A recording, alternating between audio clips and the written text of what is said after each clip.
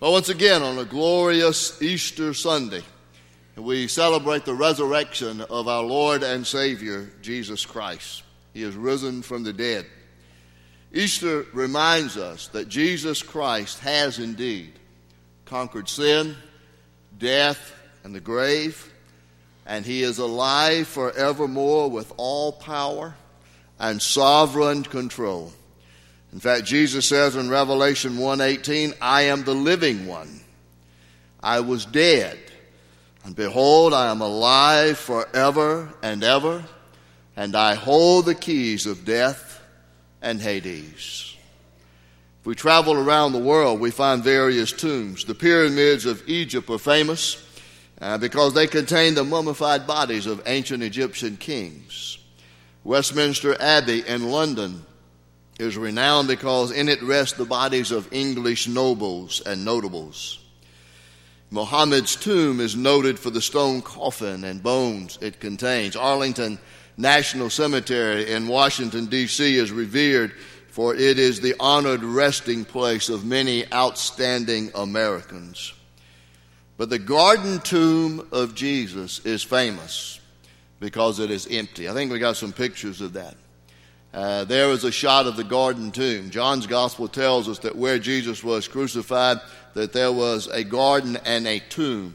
This is one, a stock photo, but then I think we got a couple others that we took from our trip last year. That's on the inside of the tomb, there in the garden tomb, where you can see that it's empty. We got a couple other shots, I think. There we are standing outside the tomb. And is there one more? Yes. There is the eternal reminder there with the sign that's there in the garden tomb. He is not here, for He is risen. Now, I know that the tomb of Jesus is empty because I've been there. I've seen it. I've stepped in it. I've stepped out of it. I hope that's an experience that many of you could have one day. But the reality is, I believed in the resurrection story of Jesus Christ long before I ever witnessed the empty tomb. My faith journey to believe in Jesus as my living Savior wasn't difficult for me. And maybe it wasn't for some of you. But for others of you, perhaps, you might be struggling to believe and experience the power of the risen Lord Jesus. When we look at the Easter story in all four of the Gospels, we find that at the initial discovery of the empty tomb, there was difficulty on the part of all of them, no matter how the Gospel writer describes who came first and in what order and what they saw, there was difficulty to believe. I want us to look at the Gospel of Mark, chapter 16, verses 1 through 20. And look at the discovery of the empty tomb from Mark's gospel. Mark writes and says, when the Sabbath was over, Mary Magdalene, Mary the mother of James, and Salome brought spices so that they might go to anoint Jesus' body. Very early on the first day of the week, just after sunrise, they were on their way to the tomb, and they asked each other, who will roll the stone away from the entrance of the tomb? But when they looked up, they saw that the stone, which was very large, had been rolled away. As they entered the tomb, they saw a young man dressed in a white robe sitting on the right side, and they were alarmed. Don't be alarmed, he said. You are looking for Jesus the Nazarene who was crucified. He has risen. He is not here. See the place where they laid him. But go, tell his disciples and Peter, he is going ahead of you into Galilee. There you will see him just as he told you. Trembling and bewildered, the women went out and fled from the tomb. They said nothing to anyone because they were afraid. Now, many manuscripts do not have the rest of the Gospel of Mark. But I don't think that the Gospel of Mark could end that way, that they said nothing to anyone because they were afraid. And so we read these other words added to this. When Jesus rose early on the first day of the week, he appeared first to Mary Magdalene, out of whom he had driven 7 demons. She went and told those who had been with him and who were mourning and weeping. When they heard that Jesus was alive and that she had seen him, they did not believe it. You see, there's that struggle to believe.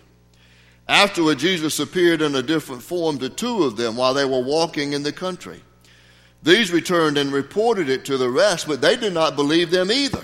Again, difficulty to believe. Later, Jesus appeared to the 11 as they were eating. He rebuked them for their lack of faith and their stubborn refusal to believe those who had seen him after he had risen. Now, I want you to catch next what Jesus has to say about the resurrected life, because this does not describe an ordinary, routine, mundane existence if you're a follower of Jesus and have experienced the resurrection. Listen to what Jesus said. He said to them, "Go into all the world and preach the good news to all creation. Whoever believes and is baptized will be saved, but whoever does not believe will be condemned. And these signs will accompany those who believe. In my name they will drive out demons. They will speak in new tongues. They will pick up snakes with their hands. And when they drink deadly poison, it will not hurt them at all. They will place their hands on sick people, and they will get well." After the Lord Jesus had spoken to them, he was taken up into heaven, and he sat at the right hand of God. Then the disciples went out and preached everywhere. And the Lord worked with them and confirmed his word by the signs that accompanied it. What a marvelous resurrection story. What a marvelous Easter story. As we look at Mark's account, we see early on that Easter morning 3 women making their way to the tomb, bearing precious herbs and oils to wash the body of the Lord Jesus. They came to comb out his hair, to wash away the dried blood, to massage precious myrrh into his skin. And they had hoped to engage this ritual act that was traditionally done before sealing a body in the tomb. They had come to anoint the crucified one, their friend. And even as they made their way, they were discussing among themselves how they would gain access into the tomb because of the stone that had been rolled over the entrance. When they arrived, they discovered that the stone has been rolled away and the tomb is empty, vacant, except for a young guy there who definitely is not Jesus. And suddenly, the Bible says, they are afraid. They fear that their last chance to pour a little compassion on the broken body of Jesus has escaped. They fear that they are witnessing the final insult of this whole horrible affair. First, Jesus' life was stolen from him, and now perhaps even his body has been taken. And perhaps even to their dismay, death has won again. Death, that ever ravenous monster, has finally and utterly swallowed up their beloved friend. They were discouraged, disheartened. They were defeated. Now, most of us know what that's like at some point and at some level in our life. We've known some obstacles to our happiness and our joy. Today we face the obstacles of like unpaid bills, grades we can't make, people we can't please, temptations we can't resist, a past that we just can't seem to shake, and a future that somehow we are afraid to face. And like the woman in this story, we can't remove those obstacles by ourselves. We can't remove those stumbling blocks no more than the women could have moved that stone blocking the entrance to the tomb of Jesus. But the reality for us on this Resurrection Sunday, this glorious Easter day, is that the living Lord Jesus Christ can remove those obstacles from our life, just as he did for Mary and for Peter and for all those who had dared to believe ever since that first Resurrection Sunday. Their lives were changed forever because the resurrection changes everything once they believed. And I want us to consider this morning the difference that Jesus made in their lives and the difference he can make in our lives when we dare to believe. First of all, the risen Savior dispels our disappointment. And you go back to Mary and the other women at the tomb. To say that these women were discouraged was an understatement. They were devastated and they were heartbroken. They believed in Jesus. They put their faith in him.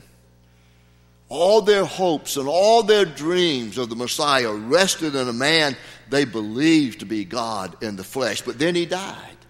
And the ground beneath that old rugged cross on Calvary ran red with the blood of the Son of God. They weren't the only ones feeling discouraged either. All of Jesus' followers up until that point were discouraged and disappointed and disillusioned. Even the two disciples walking on the road to Emmaus, I think, maybe expressed and summed up the feeling and sentiment of all of the disappointed disciples when they said, "We had hoped that he was the one." See, maybe you can identify with those disciples. Hopes and dreams around you lie shattered.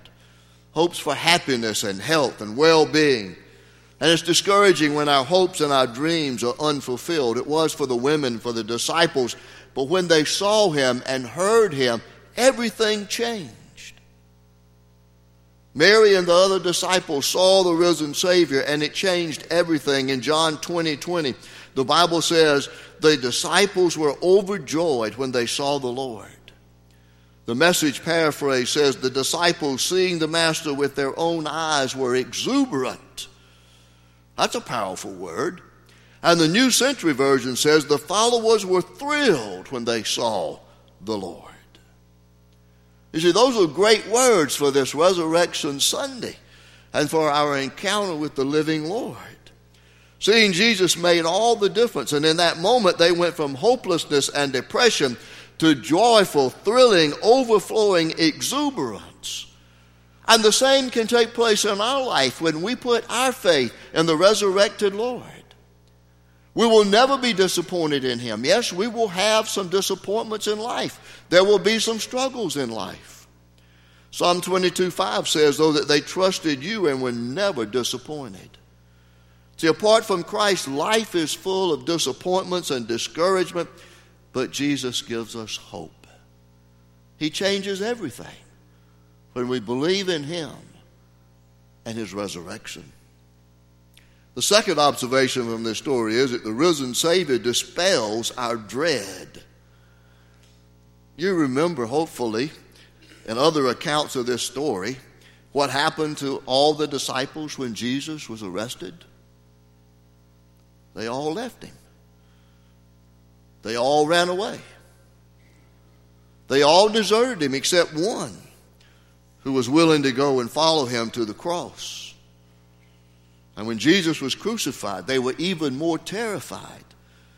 In fact, the Bible says that when they were discovered together on that Sunday afternoon, that the disciples were meeting behind locked doors because they were afraid of the Jewish leaders. Confused and fearful, the disciples huddled close together, hiding from the authorities. See, Jesus had told them to go to Galilee and that he would see them there and that they would see him there, but they didn't go. They were paralyzed by fear. And fear does that to us, doesn't it? Fear is a poison of our own making, and it keeps us from accomplishing what God wants to do in our life. Maybe you know some of the same fear. The fear of rejection keeps you from sharing your faith story. Surely you've had that opportunity, but it's the fear of rejection that keeps you from doing that. It's the fear of rejection that keeps you from building meaningful and significant relationships. I don't want to get hurt. And then it's the fear of failure that perhaps keeps you from trying something new in your spiritual walk, getting out of your comfort zone. There's always safety and security within that comfort zone. And it's the fear of failure that keeps you from trying something new. But look at the disciples. When Jesus came and stood in their midst and said peace to them, their fear was transformed into faith. The next thing you know, these men who were scared to death, literally, frightened for their lives, fearful from the authorities, are out in the city streets and the synagogues and everywhere they went, boldly proclaiming the good news of Jesus Christ, the kingdom of God, and the resurrection of Jesus from the dead and a living Savior. And what made the difference? It was the presence of the risen Christ. And the reality is that whatever challenges you and I face as followers of Jesus Christ, we face it with the presence of our living Savior, and that removes all the dread from our life. Then here's the third truth from this resurrection story, and that is that the risen Savior dispels our doubt. Yeah, some of you probably are here even on Easter Sunday. Maybe you've even got a new outfit. You've come either with family or you've come because it's the thing to do on Easter Sunday, but there's that little bit of doubt nagging in your mind. Can this really be true? That this Jesus could come back from the dead? Then you are like Thomas. Thomas the disciple missed that first appearance of Christ. While the others were meeting behind locked doors, Thomas was off on his own. We're not sure where he was or what he was doing. But we do know that when Jesus came and found those disciples and he appeared unto them and they were transformed by that hope because of his appearance, Thomas wasn't there. And when they later told him that, Thomas said, unless I see the nail wounds in his hands and put my fingers into them and place my hand into the wound in his side, I will not believe.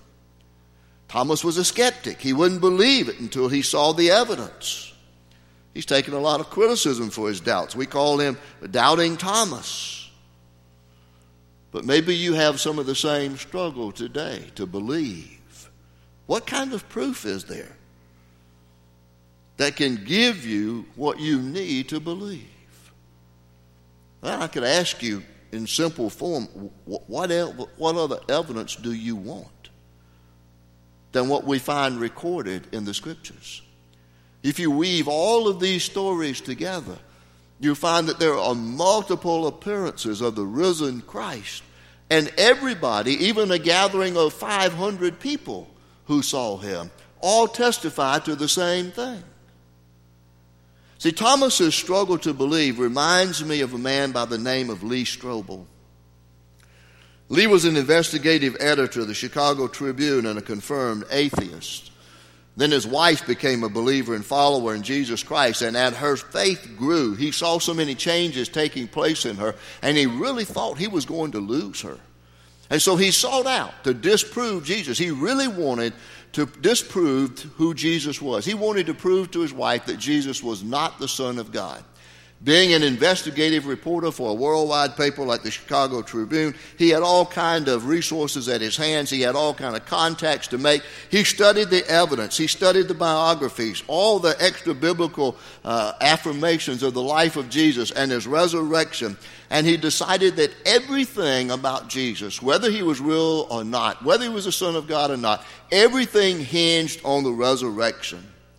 And if Jesus had died and came back from the dead 3 days later, then that validated everything and proved who he was.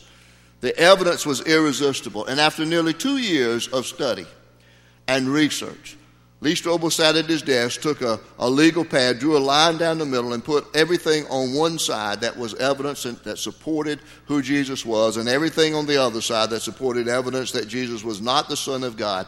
And when he looked at the tally sheet, he was overwhelmed by the discovery he made, and he gave his life to Christ.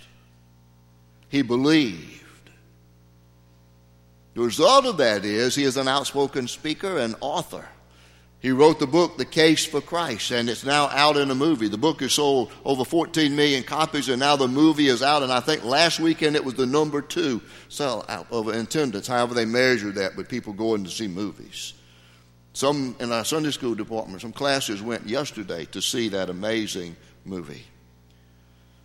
When Thomas saw the evidence of the risen Lord, he exclaimed, "My Lord and my God." You see, every one of us has to decide who Jesus is. Whether you do the investigative report and study all that you can analyze like Lee Strobel did, whether you have an opportunity to journey to the Holy Land and visit the 2 tombs, one of which could be the actual tomb of Jesus, either in the Church of the Holy Sepulchre or the Garden Tomb. My head tells me what the scholars say, that it's there in the Church of the Holy Sepulchre. My heart tells me that it's the Garden Tomb, because every time I've gone in there, there's just been a stirring in my soul that says, this is it, this is the place. There's the place of the skull that's there, and it's a garden that's described, and there is the empty tomb. Maybe that's what you need to experience. But the reality is that everyone has to decide about Jesus. As Rick Warren is fond of saying, you've got to decide whether Jesus is either a liar, a lunatic, or he is the Lord. So what will you decide on this Easter morning? And then the 4th point of this story, I think, tells us this, that the risen Savior dispels our defeats. We all know what it is to fail. We look particularly in this story at Simon Peter. He knew what it was to fail. He was a follower. He was a simple but passionate follower of Jesus. He said, Lord, I will lay down my very life for you. Until Jesus told him that you will deny me. 3 times you will deny knowing me. And that night of the trial, those words came back to Peter. He said, I don't know him. I don't belong to him. I'm not one of his. He failed Jesus when it counted the most. But the risen Christ restored Peter. Did you catch something significant in the command that were given to the women as to what they were supposed to go and do and who they were to speak to? The angel said to them, tell his disciples and Peter, he is going ahead of you to Galilee, and there you will see him. Those 2 words, and Peter. Tell his disciples and Peter. Why Peter? Because he had a special message of restoration for Peter. You see, every one of us could write our name there. Tell Robert, put your own name there. Because Jesus has a message of restoration for every one of us who has failed him. And we've all failed him at some point in time. Later, after the resurrection, it was there on the seashore early one morning that Jesus met Simon Peter. And 3 times he asked him, do you love me? And 3 times when Peter affirmed that yes, he did love him, then he was restored. See, we've all failed the Lord. We feel defeated and destroyed, but the risen Christ offers us forgiveness and restoration. The NBA playoffs have begun. It seems like almost a year-long season now is at the midpoint where they've gone through the regular season and now like 16 teams are in the playoff. I don't follow the NBA like I used to many years ago. But I remember a Nike commercial that would air, and a voice would say, I've missed more than 9,000 shots in my career. I've lost almost 300 games. 26 times I've been trusted to take the winning shot, and I missed. I've failed over and over and over again in my life, but that is why I've succeeded. And those words came from Michael Jordan, arguably one of the most, or if not, the best player ever to pick up the game of basketball. Just because you've been defeated in the past doesn't mean that you surrender. Because Jesus rolls away that stone of defeat, and he offers to you the opportunity to be restored, the opportunity to start life new, and the opportunity to have a new beginning in your life. We celebrate that today on Easter Sunday. And then the last thing I think this story tells us is that the risen Savior dispels our fear over death. See, since the Garden of Eden, death has been our constant enemy. The Bible tells us that death is the last enemy to be defeated. And unless the Lord returns soon, we will all experience death. It's inescapable. But Jesus has something to say about death and life. In John 11:25, Jesus says, I am the resurrection and the life, and he who believes in me will live even though he dies. Those are wonderful words for this Resurrection Sunday. You see, Jesus promises one thing that nobody else can offer: eternal life, life after death, and the resurrection of the body. His resurrection validates his claim to be the resurrection and the life. And Jesus says, because I live, you shall live also. And in that we should find any fear that we have over death and the grave and what lies beyond. So I remind you today, on this glorious Easter day, that the resurrection changes everything. And I have 2 challenges for you on this Easter Sunday. First, I want to challenge you to believe the Easter story. If you're still a doubter, if you're still a skeptic, believe the Easter story. Do whatever research you need to do, but don't ignore the facts. Sin, death, and hell make it a matter of extreme urgency. Believe in a risen Savior. He died your death. He conquered your grave. Trust him. He is the Son of God, the Messiah, the only Savior. Hear it again, the gospel from John 3:16. For God so loved the world that he gave his only Son, that whosoever believes in him should not perish, but have eternal life. Believe in the resurrected Lord. Claim your freedom from discouragement, dread, doubt, defeats, and death. Claim faith in the resurrected Lord. And then the second challenge I have for you is this: embrace the full benefits of the resurrection. If the resurrection is true and the resurrection is meaningful for you, and if the resurrection changes everything, then don't let it be just a routine of your life. Let it be more than fact. Allow the resurrection to reevaluate everything in your life. Because the truth of the resurrection changes everything, every day, all for the glory of God. Believe the resurrection and embrace the full benefit of the resurrection to the glory of God. Pray with me. Almighty God, on this day we rejoice in the day of resurrection. The tomb is empty. Death could not hold the Lord Jesus. His body saw no decay. His enemies did not win, and the earth could not contain him. We are emboldened by the power of the resurrection. We are encouraged by the hope of the resurrection. We are enlightened by the truth of the resurrection. So, Heavenly Father, help us this day to have a daily expectation that we will encounter the living Lord Jesus wherever we live. Help us to live in submission to you and to your kingdom. Empower us to bring the message of resurrection into every dark and desperate corner of our world. Father, we pray all of this boldly, confidently, but yet humbly and submissively in the name of the resurrected Lord Jesus Christ. Amen.